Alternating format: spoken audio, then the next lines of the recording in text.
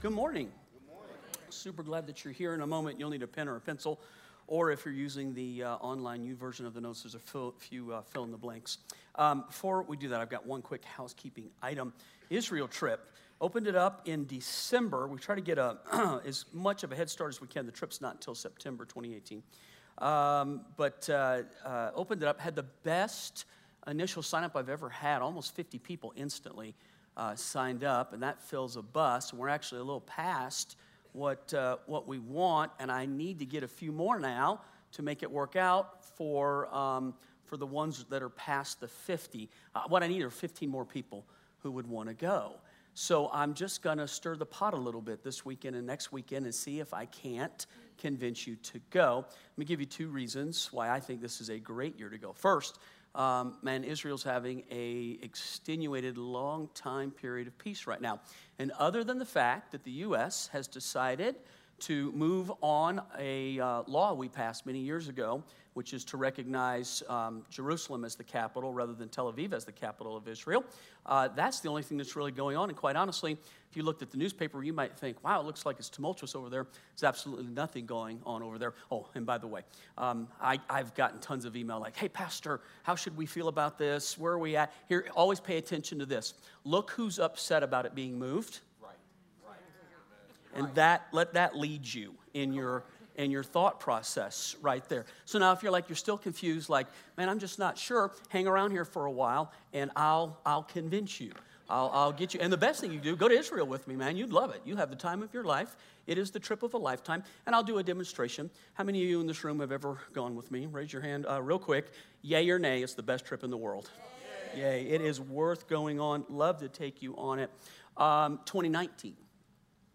2019, they expect some trouble with Hezbollah because of Iran in 2019. Now, I don't know what will happen. I'm certainly not saying it like we're for sure not going to go in 2019. You never know what's going to happen.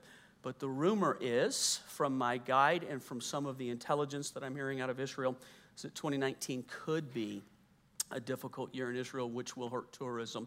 So if there were a time and you were thinking, hey, now, then, which is the time to go? We're taking one of our grandkids this year, our children, just different thing. We feel it's a very safe year to be going, our 14th trip, and can just recommend it wholeheartedly. So would love to have you go. If you'd like more information, the easiest way to do that, online, all the information is there, the cost, the itinerary, all that we do, when the exact trip is. It's August 30th through September, what is it, my love, 12th? Yeah, through the 12th, 13th, 12th. We're leaving in August, and we're coming back sometime in December. Great trip. So, it's a 12-day trip. So, and then if you want to talk to somebody personally about it and find out how we lay it out, we don't require it all to be paid at one time. We do it incrementally between now and the summertime. My admin's name is Janet. If you call the church and were to ask for her, Janet, she has all the information. She's actually one on this side of it that sets the trip up and can help you with that. So if you have any desire to go, boy, take it as our invitation. We'd love for you to go to Israel with us. Truly a trip of a lifetime. Okay, enough of that. Let's jump into this real quick. We're only in the second week of a new series that we just started, and we named it this really macabre title, To Die For. Like, where does that come from? Is it like that kind of a, in-your-face message? I don't think that's the idea. I think we chose it simply for this, that at the first of the year, Joanna even mentioned it, a lot of people are doing New Year's resolutions right now. There's just something inside of the human spirit that loves new beginnings, that loves do-overs, even if it's for the second 100th time in life. We love to start over again, man. Well, there's an optimist in most of us that's willing to say, if I just had one more shot at it, I know I could get it right. I love that. I think there's a lot of good to that. But here's the three things right now that people are paying attention to in life. Number one, always, every year when it comes to a resolution is, tell me what it is. It's health, man. And it falls this way. People want to lose weight. They want to eat better. They want to get healthier. I mean, that's just simply it. Prove it out. Go to any gym right now. Any one of them. For those of you who work out regularly, the worst time to go to the gym is in January, yes or no? You can't hardly touch a machine. Early in the morning, late at night, it doesn't matter. It's packed. And so what you just have to tell yourself is wait until February and you'll get the whole thing back. Right? That's all you have to do. So most people, Joanna said it, 21 days. I think it takes 21 years, to be honest with you, to really get one established in your life. So I just think in many ways people do that spiritually this time of year, and that's the second one that people pay attention to.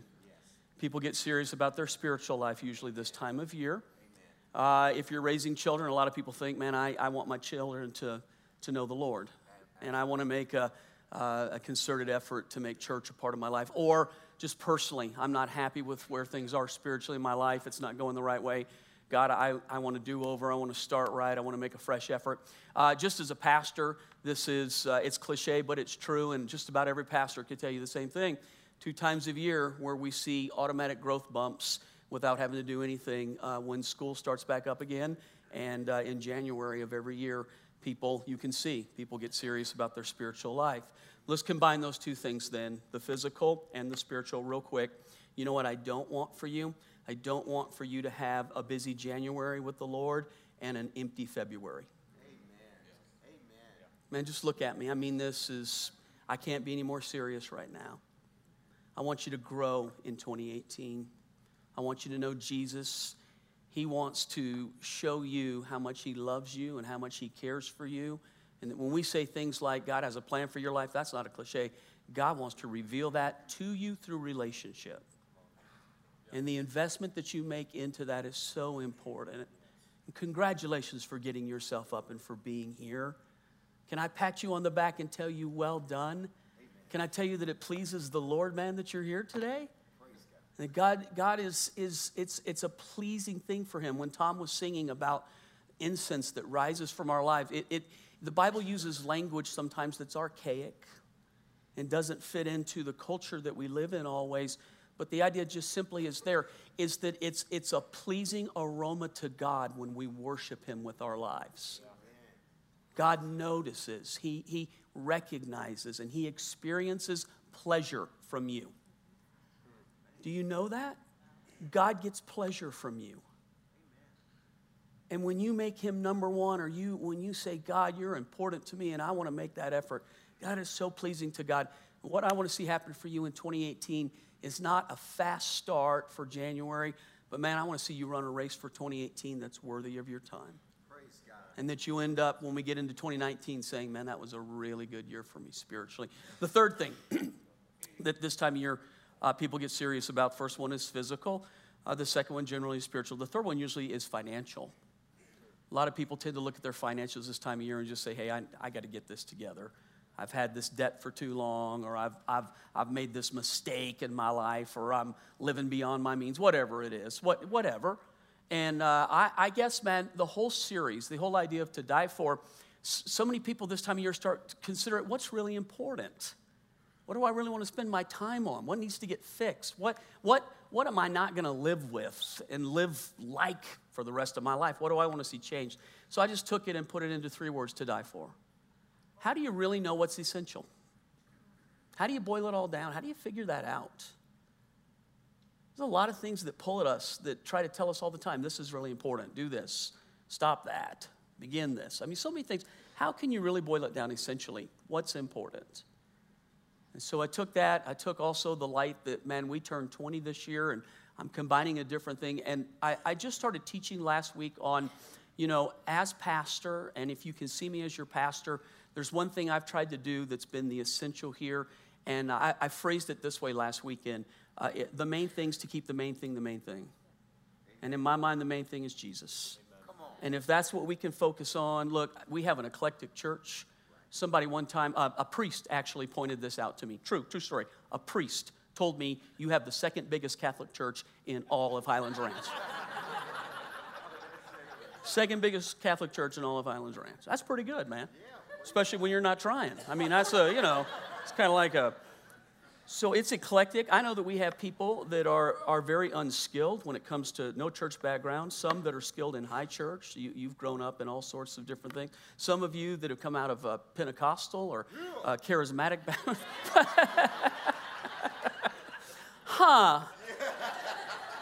You just gave it away. Nobody would have ever known in a million years that you come out of a Pentecostal background. Nobody would have known. Bro, you just laid all your cards on the table right there. Most people thought you were Episcopalian, bro. That's what...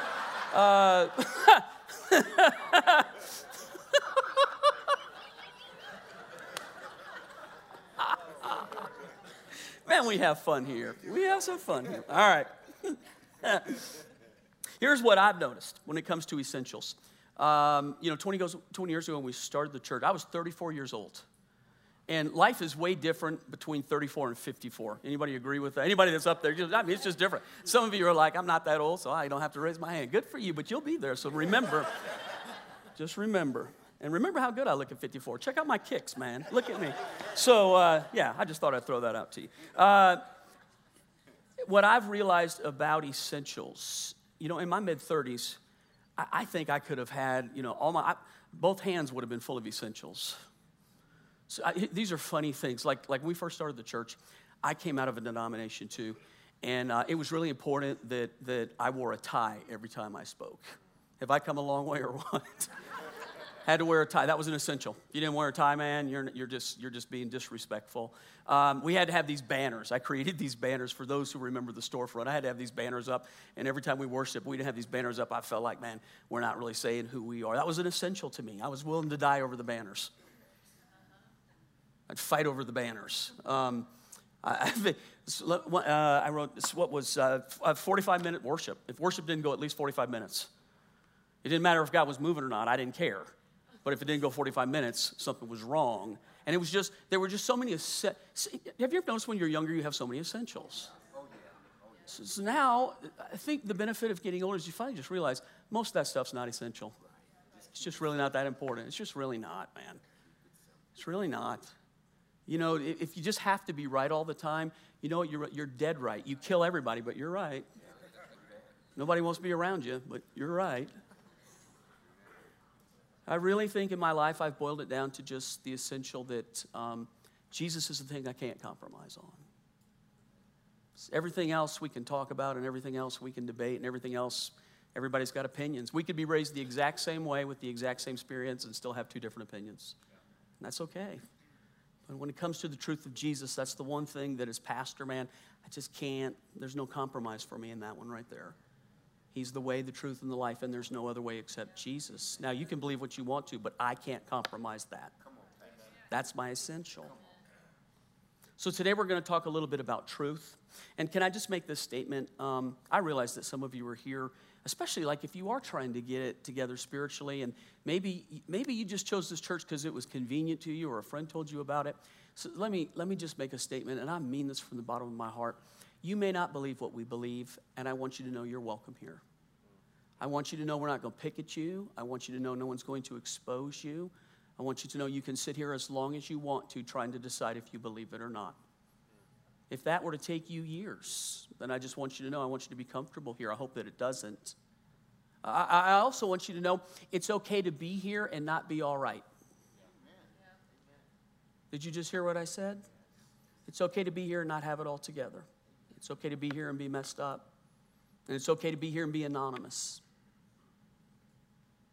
God loves you enough that he doesn't want to leave you that way. But I get you could be here this morning and not agree with me, and that's okay, man. It really is okay. But I want to talk as the pastor and the leader a little bit about what Jesus described as truth. And then man's response to Jesus' truth. And then this is really the thing I want to leave you. Why is truth important to us? What difference does it really make? Because we live in a world where everybody has their truth. And what most people say, as long as your truth doesn't infringe on my truth, go ahead. But the problem is, not everybody can be right. I'll say it one more time. Not everybody can be right. So just a few scriptures to start out with. Jesus actually had a lot to say about truth. And you could go through Matthew, Mark, Luke, and John, and he even quotes by some of the disciples who wrote later books about Jesus speaking on truth. But Jesus himself, in the four Gospels, Matthew, Mark, Luke, and John, said a lot about truth. Now, I'm not going to use every scripture, but there were three that were just really, they were penetrating in my heart when I studied over the last 2 weeks. So I'm going to read them to you, and then I'm going to read Pontius Pilate. Pontius was the governor in Israel. Pontius, if you remember, his role in the crucifixion is that the Jews didn't have the power to kill Jesus because they were under the boot of Rome. And the high priest, as much as he wanted to get rid of Jesus, still had to have the permission of the Roman government to do it. So they brought him to Rome, accused him of being an insurrectionist, starting a revolt and a revolution, which is the one thing Rome did not want. And Pilate judged Jesus and said he's an innocent man, but you remember, man, they just would not hear of it. And Pilate had this interesting interaction with Jesus, and I'll read it to you. But these are just some quotes by Jesus about truth. This is from John 8:32. Jesus is talking while he's teaching, and he just makes this statement. You will know the truth, and the truth will set you what? Free. So truth is a doorway to freedom. So we live at a time and an age where people confuse freedom with license. Let me explain. Freedom is not the ability to do what you want. Listen to me very carefully, because I'm going to say the exact opposite of what you hear every day on the news. Freedom is not the ability to do what you want, when you want, how you want, regardless of what anybody thinks. That's not biblical freedom. Freedom is the absence of bondage in your life. You're not free if you have bondage. Jesus came to set you free so you had no bondage in your life. License.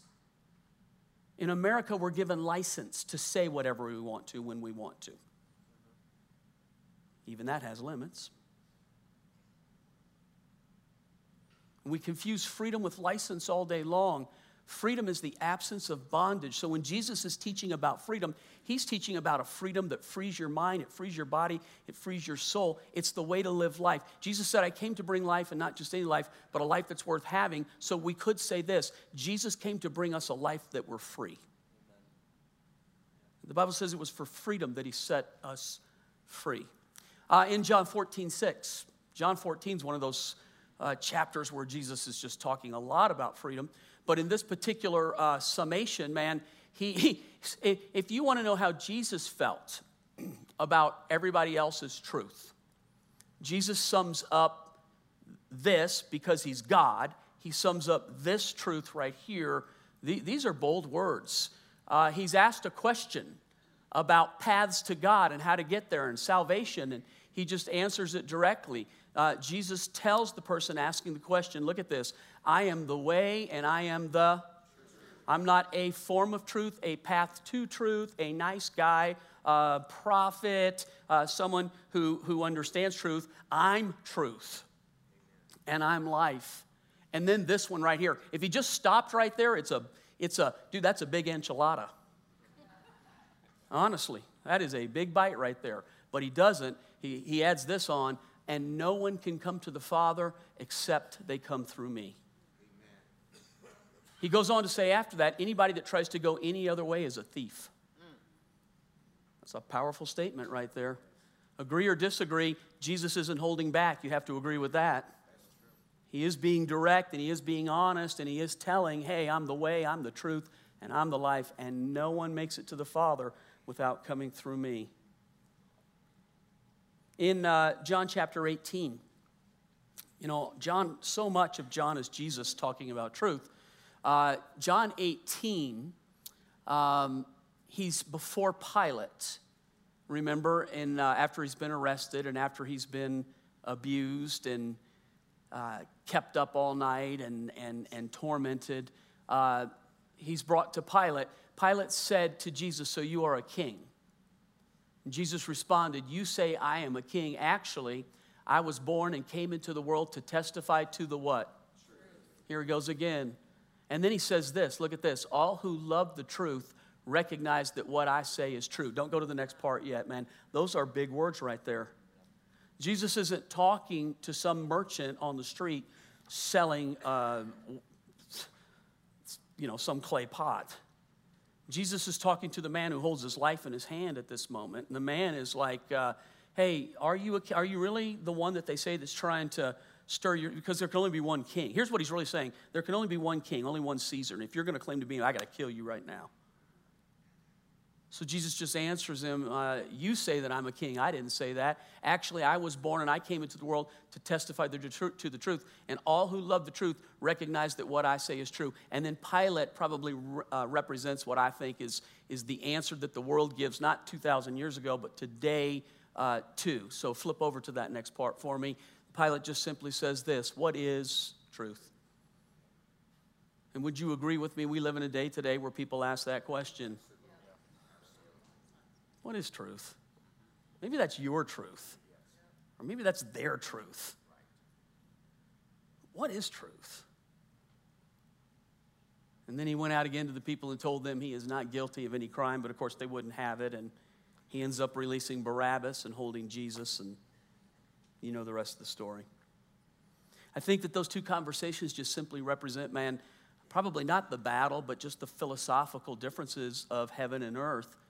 God reaching out to man saying, here's the truth, and man having gone his own way, looking back at God going, what is the truth? Maybe the worst thing that the devil did to mankind was to confuse them on truth.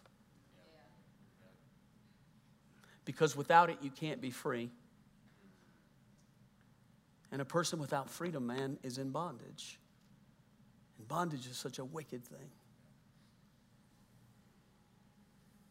All right, so if you have a pen or pencil, I'll just do this fast. Let's talk about a working understanding of the truth. And really, maybe here's what I'd want you to get today. Why does this matter? Why do you need this? Hey, if I don't teach this message, what difference will it make in your life? Will you walk out of here the same as you walked in? If I do teach it, will you walk out of here different than you walked in? Why is this important? The average person would have trouble answering that question. Because that's the kind of day we live in, man. Why is truth important? What difference does it make? All right, so I'm going to try to teach on that real quick. We'll hit it. One, why do we need the truth? What difference does it make? Well, let me just give you a working understanding of how truth works. Okay, the effect is rarely immediate. So let me try to explain this to you. We can use two words here. The effect of truth is rarely immediate, and the effect of deception is rarely immediate. Did you follow what I said right there? This is important. It's sort of like that class that you took, maybe a first-year math class. Maybe it was geometry, and when they began to talk about how lines work and the mathematics behind lines, and simply two lines running parallel to each other, headed to the same direction, man, can do that forever. But if one varies at all in its degree, you don't notice it at first, but after a period of time, they're way apart from each other, yes or no? Okay, here's the thing when it comes to deception or truth. When I immediately tell you the truth or I lie to you, it doesn't affect you, boom. Whatever you believe, though, begins your life on a path that leads you someplace. And if you believe the truth, you're headed in a direction of freedom. And if you believe deception, you're headed in a place of bondage. And by the time you recognize it, you're so far down the path, you can't ask yourself, what happened to me 2 days ago that caused this to happen? In some cases, it was a lie you believed or truth you believed 20 years ago. Does that make sense? Yes. So let me try to quantify it and help you to understand. Let me illustrate it a little bit. Because the effect is rarely immediate and it's seen in the fruit of a decision over a long period of time, Jesus taught it this way. This is brilliant. Jesus, the brilliant statistician, the brilliant illustrator, Jesus, the brilliant teacher. Anyone who listens to my teaching and follows it is wise. They're like a person who builds a house on solid rock.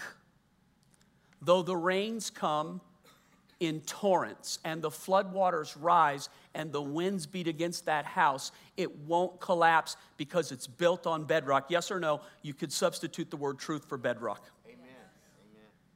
Okay, so let's go on.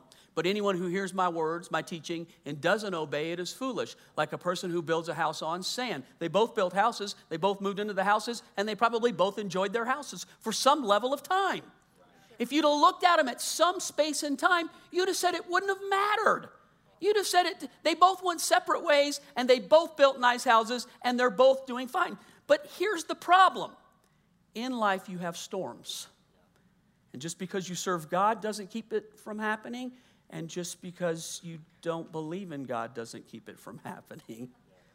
Storms happen to anybody in this room ever been through a storm? A storm of health, a storm of finances, a storm of relationships, a storm of betrayal, a storm of a job.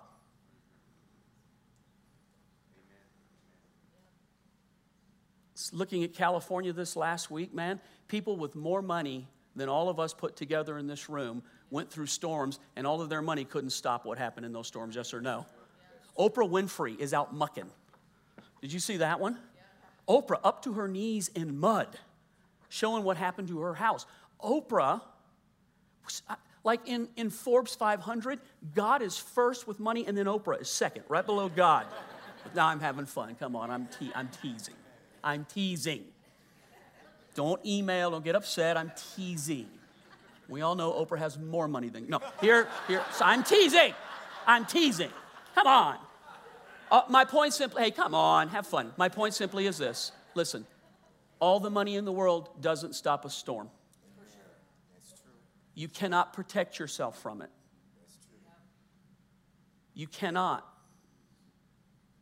And your decision early on in what you do when that day comes matters later on. So Jesus teaches us really, when the rains and the floods come and the winds beat against that house, the guy that was foolish and built it on the sand, it will collapse and it'll do it with a mighty crash. And that person can't say, what did I do 2 weeks ago that caused this? It was all the way back to when you heard truth or you heard deception and how you decided to build your life. That's what he's not teaching about building a house. He's teaching about your life is the house. Your marriage is the house. The lie you believe or the truth you believe in your marriage early on is what it looks like 20 years down the road, if you make it that far.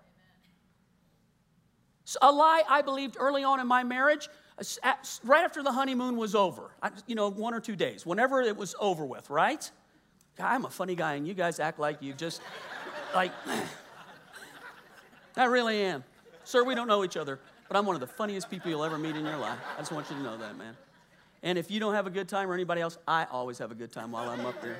I go home happy with myself, and that's an important, sorry. So I believed, here was the lie that I believed early on in our marriage. I believed that when it started going wrong, I believed that she was my enemy. I never vocalized, you're the enemy, but that's what I thought. She's my enemy. She's my problem. And so I spent all of my energy and my effort and my fighting trying to change my enemy. And it was not until the Lord said to me, you are fighting the wrong enemy, and he has done such a superior job in getting you to not even recognize who your real enemy is. That's how good the devil is. You don't even recognize who the enemy is. And when I learned to turn my energy to fight the devil, and here's the proof of it. The very first thing that happened to Adam and Eve when the devil was allowed to get into their marriage brought division, yes or no? And he's not original, he's not new, he does the same thing in marriage today. If you have division in your marriage, look at me, division in your marriage, it's not the proof that you have the worst person in the world. It's the proof that you have a powerful enemy. Because the devil steals, kills, and destroys. That's his job. And when we're not on guard for it, dude, when you don't know a thief is stealing from you, they steal from you blind. And when we got that right, where we began to fight the right enemy, it was amazing how it changed. This year, we'll celebrate 35 years. Can I just say that never happens accidentally? It never happens accidentally. 35 good years.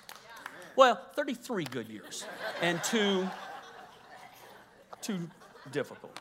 All right, so the effect, Jesus teaches, so build it on the rock, which is truth, or build it on sand, which is deception. But either way, both people are going to, at some point in their life, have storms come, and the storms are going to have, these three things will happen with a storm. Okay, so these three things Jesus talks about. The first one just simply is this. From the time you hear truth or deception, there's just a certain length of time until you find out what's going to happen. In some ways, that's God's grace. Aren't you glad that like you hear something and aren't you glad God gives us time? Time's awesome, but time does reveal. It does reveal. So the second thing in that story that's just true for both is that what God was really wanting is obedience. God's not asking you for success, he's asking you for obedience. Amen. We think success and God thinks obedience because Jesus said the one who listened. The smart one is the one who heard and obeyed. That's what he said. Obedience. And then the third one just simply is the whole storm issue is that this is just a universal truth like gravity, right? You could be an atheist, but gravity works. Yes. And you could be a believer, charismatic, Pentecostal, front row, amener. But if you fall off this platform, doesn't matter how loud you shout, you're going to splat. You're going to shout real loud, like, oh, yeah. So it is, the bottom line is that there are certain universal principles that our belief, it's beyond that. God said, this is what storms happen. And the survivability of a storm then is based on truth. It is pretty good, Rob. It really is. But it's because those two things make all the difference in the world and how you weather those things, how you come out of those things, what happens. The second one, little becomes big. Little simply becomes big. Jesus taught these words. This is Matthew. Here's another illustration Jesus used. Jesus, the brilliant, brilliant illustrator. Man, how I admire Jesus. Here's another illustration Jesus used. The kingdom of heaven is like a mustard seed. You've probably heard this. It's like a mustard seed planted in a field. Hey, before we go any further, back up. Yeah, there we go. Okay, here's how just tell me real quickly. What's the thing about the mustard seed? What is it? It's tiny. Of course, you've heard this a million times. Okay, so another illustration. The kingdom of heaven is like a mustard seed planted in a field. Now go. It's the smallest of all seeds, but it becomes the largest of garden plants. It grows into an actual tree. It grows feet per year, and birds come and make nests in its branches. And so Jesus is not talking about growing plants. That's not the point. He's talking about little things become big things in short amount of times. And that could be good or bad. And that depends on, again, it's truth versus deception. And so little becomes big. And what seems, listen, can I just say this? Are you with me? Are you with me? Are you with me? Who's with me? Are you with me? Come on, be with me. What seems insignificant can become the dominant force in your life later on. Can I talk for a moment? That pill you took 5 years ago that seems so insignificant can very much become the dominant force of your life later on. And you can love Jesus the whole time.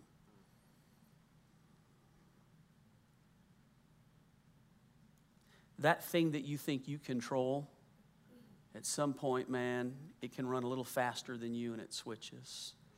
And now it has hold to you. Unforgiveness can seem so insignificant initially, and then in 15 or 20 years, it can be the dominant conversation in the way you live your life because you're so full of bitterness. Does that happen? Small decisions you make about money today have huge impact in 10 and 15 years. You okay? My name's John. I'm your pastor. I love you. I'm here to help you. God is my witness. I'm not here to hurt you. I'm here to help you. Jesus came to set you free, and he wants to set you free. Dan DeMay, Todd Story, and DJ Smith, 3 pastors on my staff. I've watched, these are all men I've had a relationship with for the minimum is 20 years and some of them for 26, 27 years. I've watched all of them when we tried to start the church, man. Todd taught school. Dan worked at the Great Indoors. DJ worked for a nonprofit downtown. The bottom line is they made nothing. But, man, they applied small principles at the time, like staying out of debt, saving a little bit, and living below your means. And now, all these years later, I'm watching what God is doing in their life, and it's just the most amazing thing. Because they don't make a lot of money now, but, man, the principles they applied, the truth that they applied has made such a tremendous difference in their life. And so we're having this conversation last night, and I'm looking at it, and some of the things they did, I didn't do, and now I'm saying to myself, why didn't I do that? And don't you wish you could flip a switch and change it that quick? Yes. Just be honest with me. Don't you wish life, you know that commercial? You change it to get a new phone carrier, you just flip the switch. Don't you wish you could do that with every mistake in life? Flip. Flip. Didn't save enough. Flip. There it is. Wouldn't it be nice if you could do that? That seems to go over just like this, so I'm going to get off of it real quick and just move away.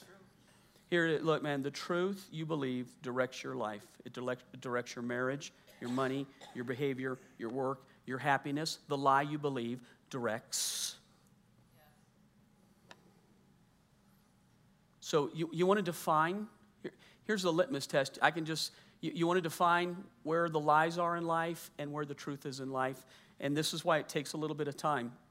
So if you've had a little bit of time to work some things out, here's the two questions you can ask. Where is it working in your life? Because that's where you believe truth.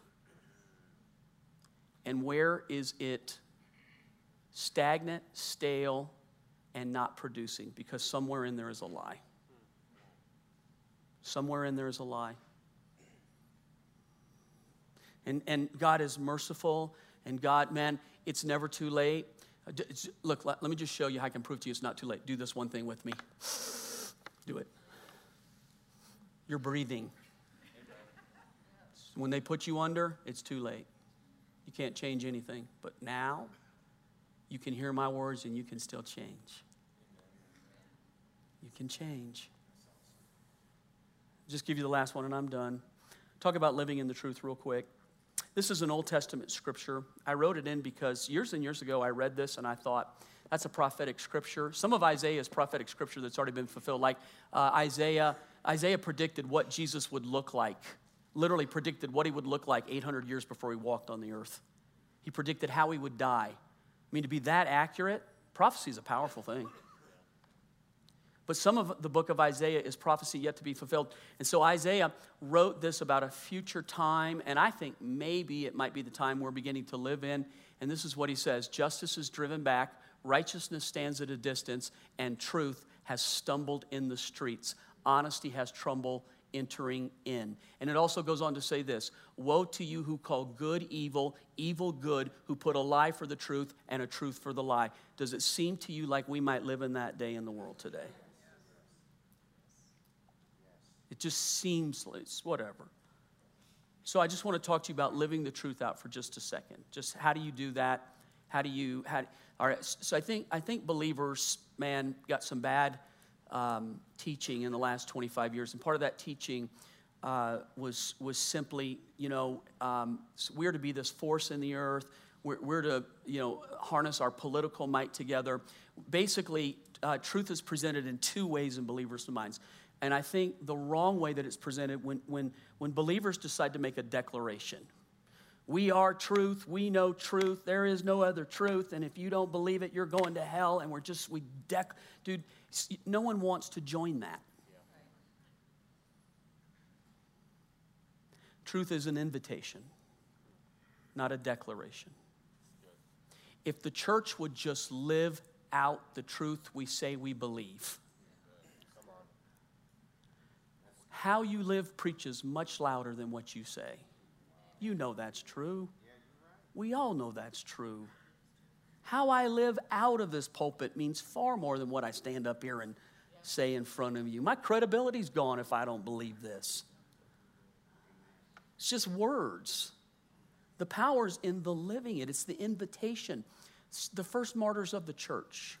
I might talk about this a little bit next week, and I don't want it to be a heavy-duty thing this way, but man, if you've ever studied any of the martyrs of the church's growth initially in the first century grew out of the blood of the martyrs.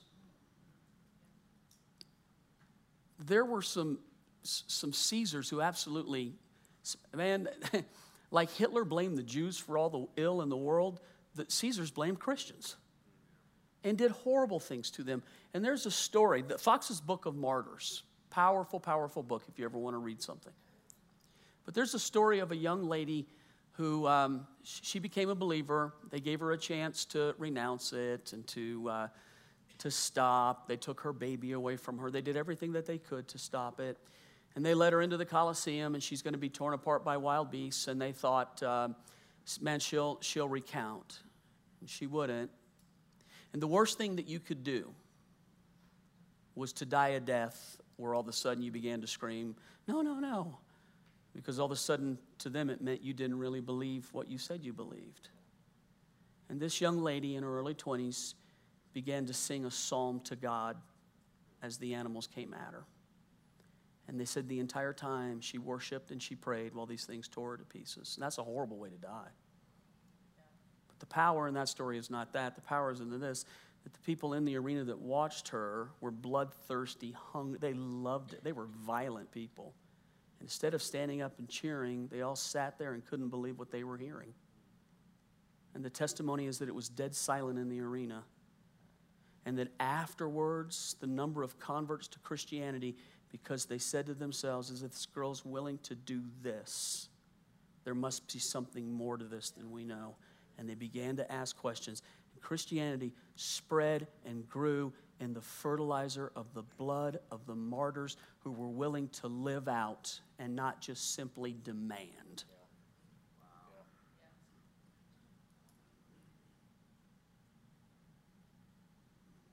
That's truth. It's an invitation. It's an invitation to join me that I never have to even give you the invitation. I live it out, and if it's true, it's an attractive thing that people want to know about. Not everybody, but many. And what do you do? Because I know I get to the end of it, I realize, man, I realize I can be a forceful person when I teach. In 2018, I decided to be more bold this year than any other year. It's my 20th year. I'm going to be bold. Yeah, come on, Pastor. So I want to see lives changed, man. I want to see people set free.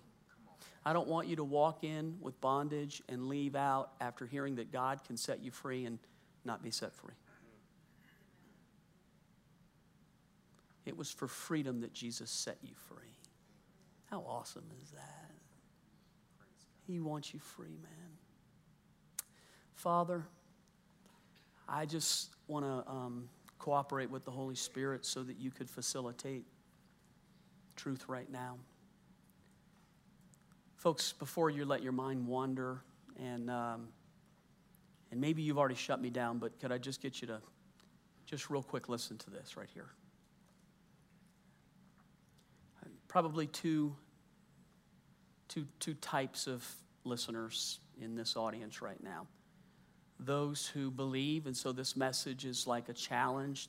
Okay, 2018, man. I want to live in the freedom that God has for me. I want to embrace truth.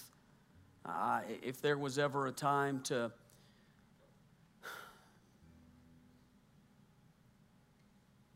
have a resolution happen in my life, it's right now. I mean, some of you are like, that's me, Pastor, I'm there. Man, I applaud you.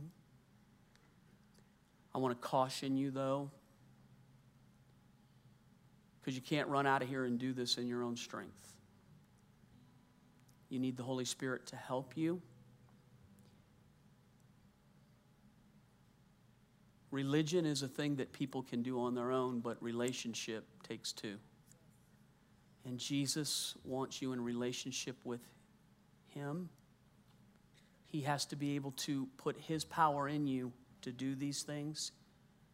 And so just realize, even if you get stirred up today, man, it's to say to God, do this in me and help me receive this and teach me and show me. And God, I'm yours. I'm pliable. I think the second listener in here today might be those who just simply have trouble with what is truth. And maybe you would just simply say, hey, John, good for you. You found your truth, but that's not my truth. I just want you to know God doesn't hate you. He's not mad at you. God's the one who's given you the right to choose.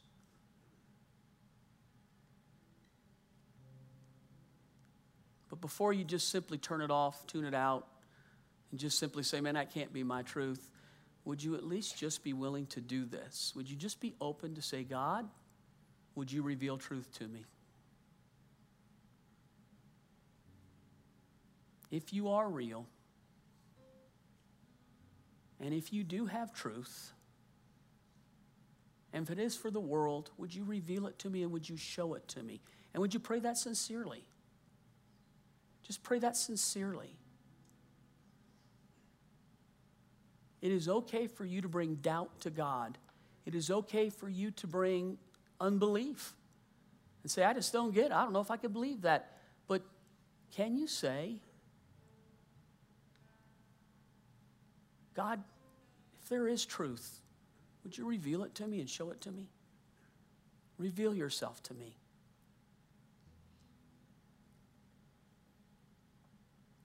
I just believe, man, that's an honorable prayer and a prayer that God longs to answer. And I would just ask, whatever place you find yourself in, that you would just find yourself as you go through these months, man, that God would draw you closer to himself. You would find yourself drawing God closer to you. I pray for freedom over your life. I pray for joy. I pray for houses that will stand in storms, lives that won't collapse, hearts that will be strong in days that it seems so hard to do that. And I pray it in Jesus' name. Amen. Amen. Hey, always, thank you for listening to me.